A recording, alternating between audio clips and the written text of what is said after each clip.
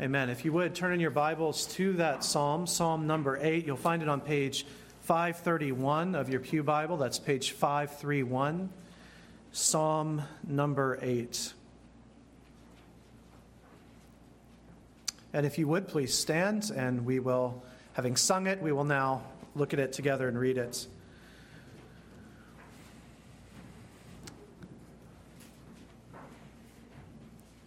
It begins this way: O Yahweh, our Adonai, how majestic is your name in all the earth. You've set your glory above the heavens. Out of the mouth of babies and infants you have established strength because of your foes, to still the enemy and the avenger. When I look at your heavens, the work of your fingers, the moon and the stars, which you have set in place, what is man that you are mindful of him, and the Son of Man that you care for him? You've made him a little lower than the heavenly beings and crowned him with glory and honor. You have given him dominion over the works of your hands. You have put all things under his feet, all sheep and oxen, and also the beasts of the field, the birds of the heavens and the fish of the sea, whatever passes along the paths of the seas. O Lord, our Lord, how majestic is your name in all the earth. This is God's word. Let's pray now and ask his blessing on it. Father, as we consider broadly this psalm this evening, we ask that you would open our eyes to see the beauty of what you have done and the ugliness of our cultural moment. And that as we see those two things very clearly this evening, we would be drawn in our hearts to praise you and to praise your Son, who is the one who made all things. Father, we pray that you would do this in each heart and life here. We ask for it in Jesus' name. Amen. Amen. Please be seated.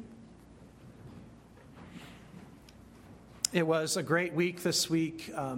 Sitting with my class, I had about 10, some days 10, sometimes 12, third and fourth graders going through the creation stories and getting to spend time with them talking about those things. The theme all week was space, but really space was just a way of talking about creation. That was really the focus of our week. And all through that experience, all week long as I was teaching third and fourth graders, I was constantly aware, and if you know me, this is just how I tend to be, I was constantly aware of how all this sounds to the world around us. Most of you know I teach apologetics to high schoolers. I've done that for a long time, and I think for a very long time I have worked this way, where I look at a passage, I look at a situation, and I think about the moment we're living in and what others around us believe. When I first moved to New Jersey, I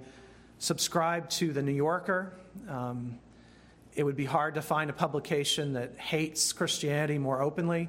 And I read almost every issue of The New Yorker for, I think, 5 to 6 years, in part so that I could learn and understand where everyone around me was coming from, what their worldview was like, what was coming out of, especially New York, which is sort of the big metro area. Even down here, it casts its influence. And so even as I was teaching third graders and fourth graders about creation in very simple ways, I was thinking, as an apologetics teacher, I was thinking also as a parent and what I want my children to know. And at the same time, I was reading Psalm 8.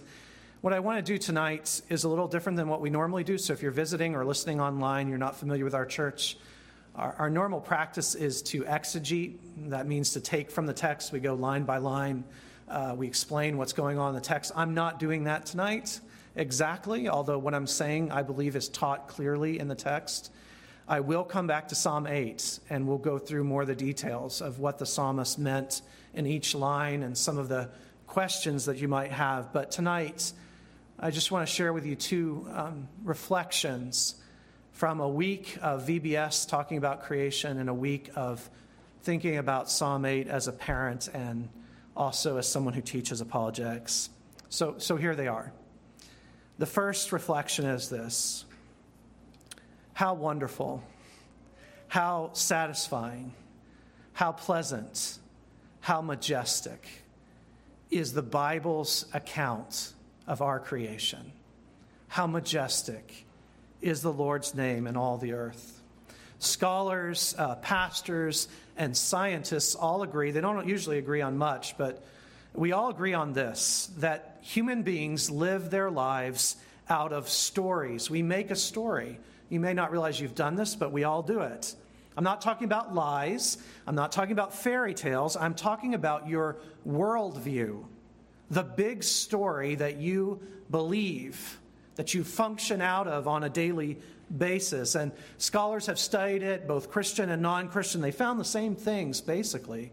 People weave together various life and world events and facts that they believe and experiences they have, and they form a story. And this story for that person becomes their view, their worldview. The technical term is meta-narrative, just means big story of what they think the world is about, why it's here, why we're here, where we're going, what does it all mean? Now, sometimes, actually all the time, people like to pick at the Christian view, to nibble at the edges of what we believe as a church and call it silly and stupid and sometimes even dangerous. And we see that on social media. We see that pretty much everywhere in our culture, almost nonstop. Our kids are afflicted with it almost constantly, especially if they're in the public education system. It's all the time in one way or another. Now, when the Lord allows that to happen to you, and it happens to me all the time, rejoice. It's an opportunity to love that person. It's an opportunity to share the gospel with them. Just a couple of weeks ago, my family ended up in, I think it was a 2 or 3 hour discussion with someone they met at a pool at one of our members' developments about the gospel. So this happens. It's everywhere. And when it happens, we should be thankful and rejoice. But there comes a time in that conversation with that person where you must ask them to present their view, their big story, their meta-narrative, their worldview. The secular world loves to, again, pick at ours and mock it, but very rarely, in my experience anyway, do secular people, are they willing to really lay out their view? Because at the very moment they do so, you see how absolutely horrific the culture's view of our lives really is. There is absolutely nothing satisfying or majestic about the current secular viewpoint. Now, this is true on many different issues, but maybe nowhere is it more true than in creation. Nothing, after all, is more powerful than your view of where our world came from, what it is, what lies behind it all. Psalm 8 gives a very clear answer. In the very first verse, how majestic is your name in all the earth. And again, see in verse 3, the moon and the stars are the work of your fingers. The Bible says we are a creation, the creative workmanship of a brilliant designer, that we are art, and everything is art. It's all about the name, the glory of the Creator. As a creation, everything in us and around us has meaning and sends a message. Psalm 19 especially focuses on this as it says, day and night pour forth speech. But Psalm 8 is rooted in it too. Things mean something because they are made. A designer, a creator, means intentionality, and randomness and chance are banished. So the Bible views reality, our world, as a symphony of beauty and meaning. And this is the view we got to share with our children all week long. On the flip side, the secular dominant view held in our culture is truly horrific. Thomas Howard grew up a few miles from here in Morristown. You know his older sister. His older sister was Elizabeth Elliot. And Thomas Howard and Elizabeth Elliot had a time where they lived here in Morristown. And Thomas became a literature and English professor. And he wrote a little-known book. It's the title of the sermon tonight. The book is called Chance or the Dance. And the essence of the book is to ask one great question. Is reality, all of it, reality, is it primarily random and meaningless chance, or is it planned and beautiful dance? He describes the Christian mindset as one that declares that, quote, everything means everything. And in his words, that finally that everything rushes up into heaven and is fulfilled there. He well describes the secular mindset as the complete opposite. Everything means nothing. The bedrock of our current civilization is the belief that everything is violence and chance. Secular evolution, evolution detached from any kind of creator or purpose, secular evolution as it is taught everywhere in our society, is simply a system of terrible violence that runs the world. There is no benevolent or creative mind behind our world, they say, just violence. Violence sounds bad, so they dress it up and they call it natural selection. This is critical for our institutions. Violence, in their view, violence is what lays at the heart of all reality. At the heart of all reality for the secularist is violence, where we would put love or glory, or in the language of Psalm 8, majesty. They have put in that same place violence. The implications are many. Darwin's famous book is rarely quoted or titled correctly, but it should be. The book, as some of my former students know, is The Origin of Species, or The Preservation of Favored Races in the Struggle for Life. Darwin placed violence and struggle and racism at the heart of everything. I cannot develop this fully here, but this much is absolutely clear. The secular view places chaos and violence as the mother and father of our reality. And this explains so much of what's going on today, actually everything that we face. Why do young people enter schools or malls with guns and then kill themselves? It's because they believe that the ruling principle of life is chaos, death, and violence. And in their last act, usually because they're so miserable themselves and without hope because there's no judge, no savior, and no helper. So in their last act, they offer themselves to those dark gods. Often they do it garbed in black. We act horrified as a society by this, but it is common sense to the secular view. Violence against the weak is Darwinism. It is the heart of Darwinism, the very essence of life, they believe. Life is chaos in the secular view, an ocean of meaninglessness driven along by winds of violence. We could go on, but let's get back to Psalm 8 before it gets too dark. I feel a little bit like Gandalf in that moment where he is forced to use the black speech of Mordor in a elven context, and he doesn't like to even say those words. And I don't even like saying these words in church, but it must be said. How wonderful then to tell our kids that they are not the product of chance, randomness, and violence. Rather, they are designed, created, even if they have special needs, even if they have disabilities. They're designed, loved, created. They are planned. They are purposed. And their lives speak forth the majesty of their God.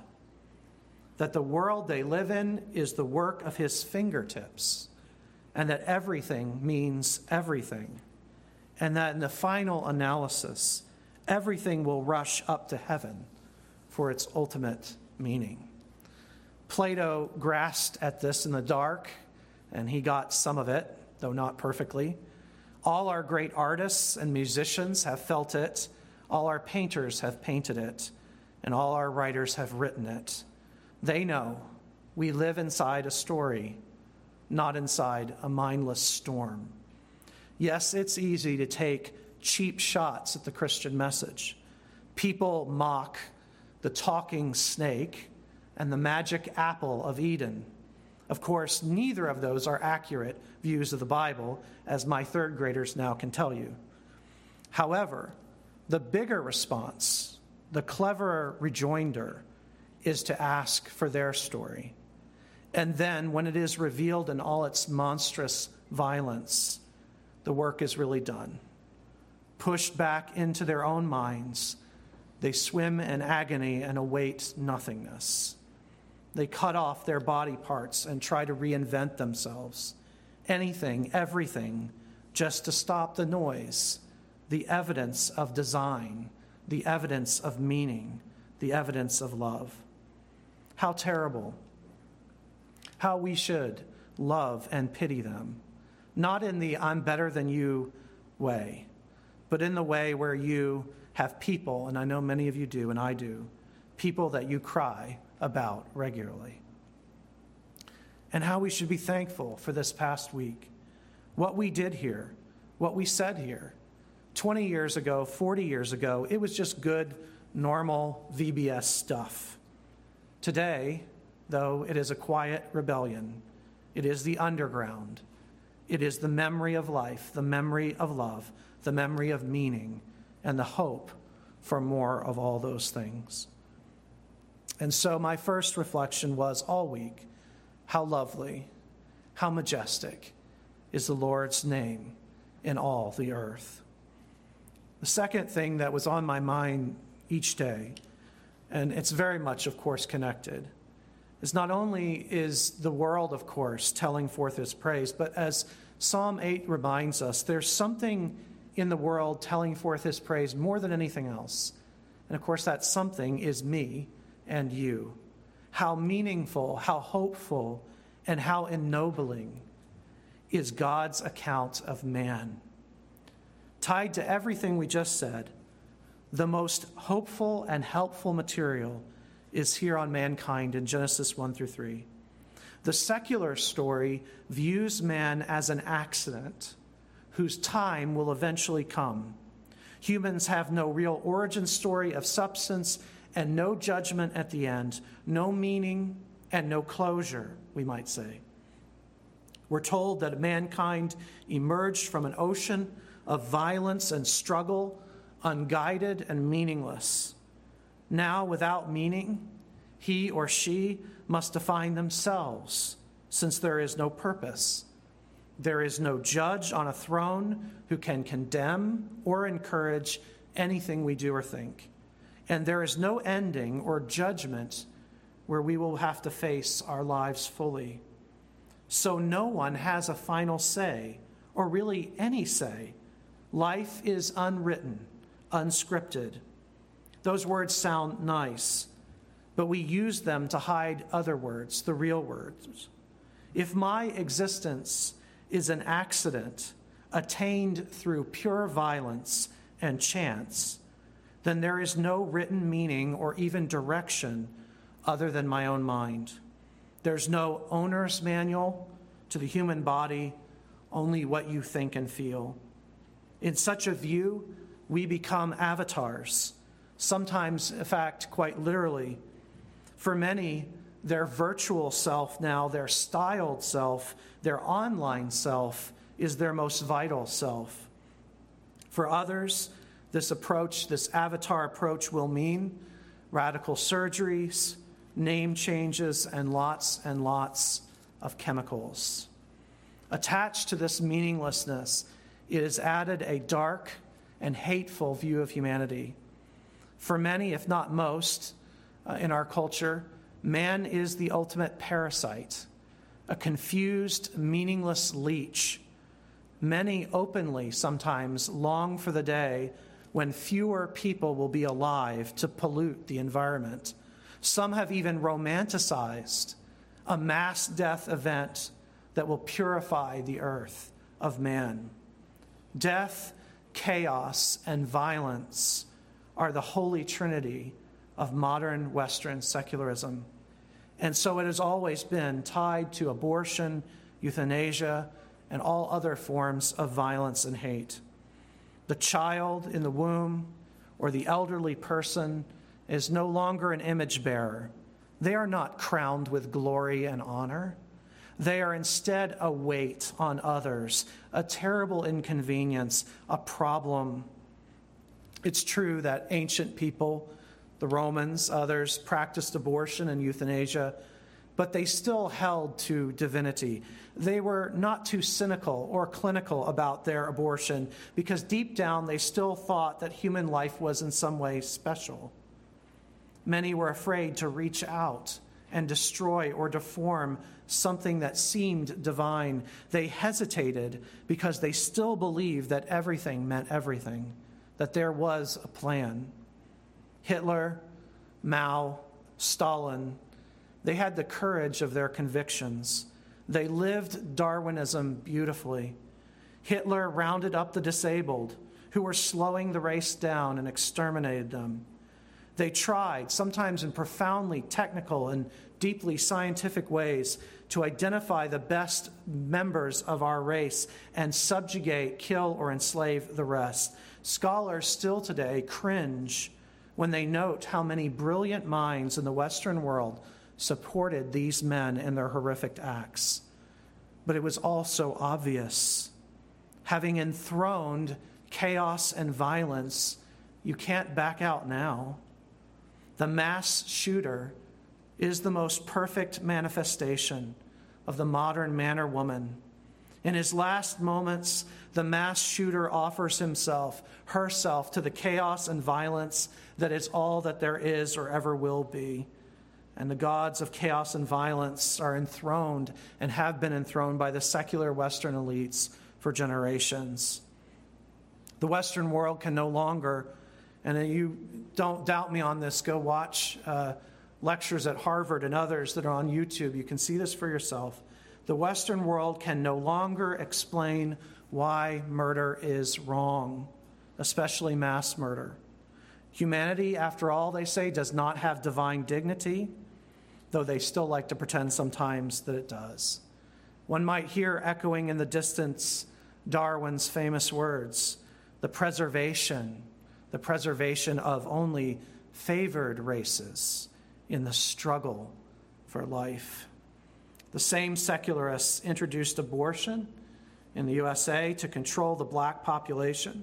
This was really good Darwinism and utterly consistent with secular thought. After all, that idea that we all came from one set of parents, to them that was a myth. Psalm 8 and VBS offer a profound response. Mankind is not meaningless.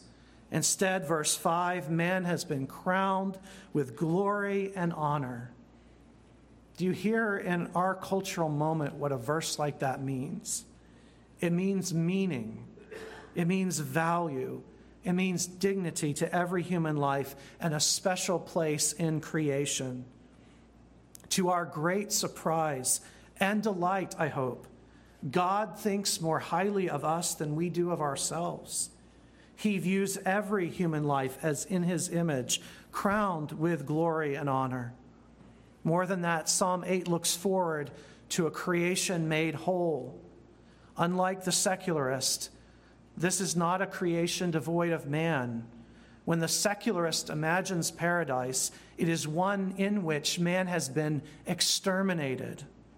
God, however, you see in Psalm 8 and in Genesis and in the New Testament, speaks of a better and new creation, a creation where a man stands at the head of it all, just as it was intended in the beginning. All nature rejoices in him. The trees clap their hands. The rocks break forth in singing. At the end, man is not eliminated in meaningless violence.